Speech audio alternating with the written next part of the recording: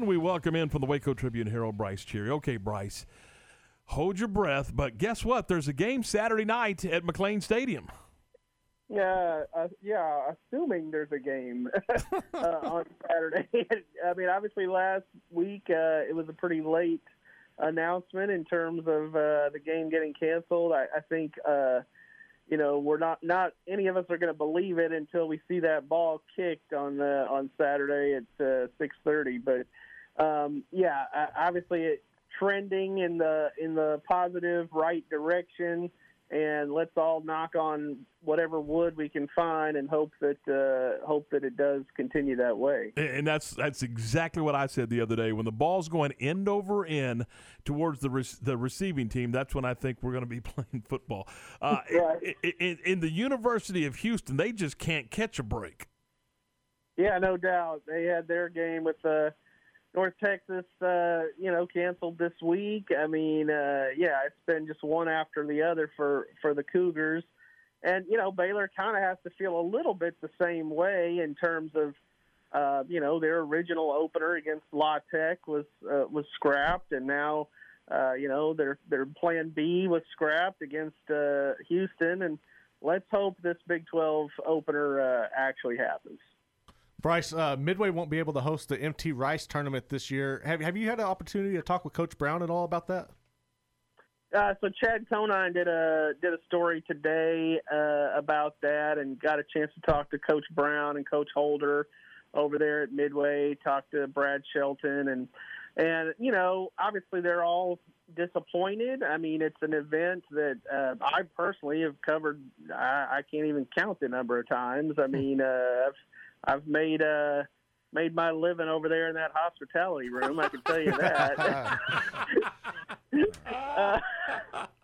It's a post-Christmas tradition. Yes, you eat your food at your house, then you go eat some food at the MT Rice. And so that'll be kind of disappointing not to have the MT Rice tournament, but it's understandable in 2020. They're trying to limit interactions as much as possible, and obviously in a tournament setting, where you have multiple teams, multiple fan bases, that becomes a little dicey. So they did the same thing in volleyball this season, high school volleyball, so it wasn't really that surprising that it translated to basketball as well.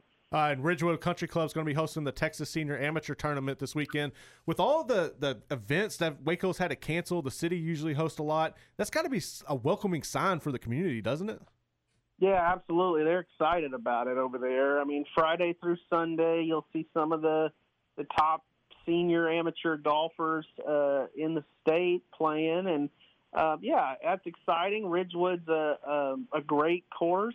They're very proud of being able to host this event. It's the first major senior men's tournament they've hosted there. They did host something called a Super Senior last year, but this is a statewide event that will draw players from all over the state and those here in Central Texas, and that'll be fun to see.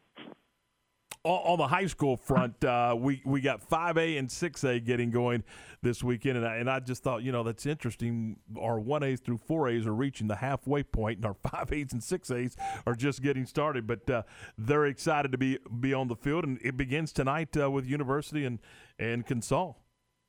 Yeah, no doubt. It really is weird. We always do our high school previews, before the season, in August and stuff. And this is the first time, obviously, that we've ever done a season preview on a team in the middle of, middle of September or late September, whatever we're in. And pretty weird. University, obviously in a tough district with Aledo and that bunch, but Rodney Smith's team's kind of used to that. They've been with Aledo now for a few years. We'll see how they do. They've made some progress these last few seasons, last couple seasons, I should say. And, I don't think they're very big. John Warner was actually over at university practice this week and talked to a couple guys, and he said, Brice, they're these two guys that I talked to, not very big. But, we'll see how they do. Hopefully that, maybe means they're quick. I was over at Waco High this week and talking to Kwame Cavill and seeing the Lions a little bit. And another team that, he thinks they're going to be better.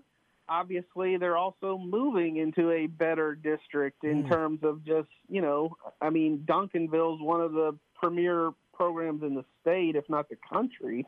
So, it's an uphill climb for probably both Waco ISD schools, but they're excited to get it going. And one of the things Kwame was telling me this week was just, look, these kids have proven that they will come out during a pandemic and work, and so he's liking what he's seeing from the work ethic standpoint, and hopefully, that can often lead to results on the field. Of course, then Temple and Midway also getting started, and Temple's got they've got their hands full with Longview, and the Panthers of Midway are going to scrimmage exhibition style against Round Rock before they get ready for Westlake. So they're an okay team.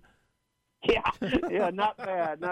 Yeah, I have an invested interest in Midway just because I have a JV player on the Midway bunch, and I'll be headed down to Round Rock today, in fact, to go see that game. But yeah, Midway, I've seen them scrimmage already this year, and I feel like Coach Hume's team might surprise some teams. I mean, that district championship streak is not going to go down without a fight, at least. I mean, Duncanville's obviously the favorite, and you've got some other really good programs in that district.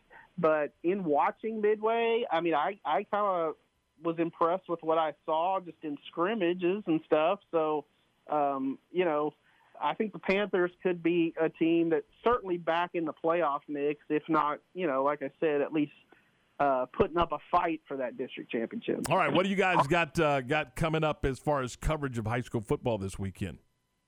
A lot of games again. I mean, Chad Conine will be at the University game tonight. We'll be at Waco High, obviously, tomorrow. China Spring plays Mahia. That's a good one that we'll be at.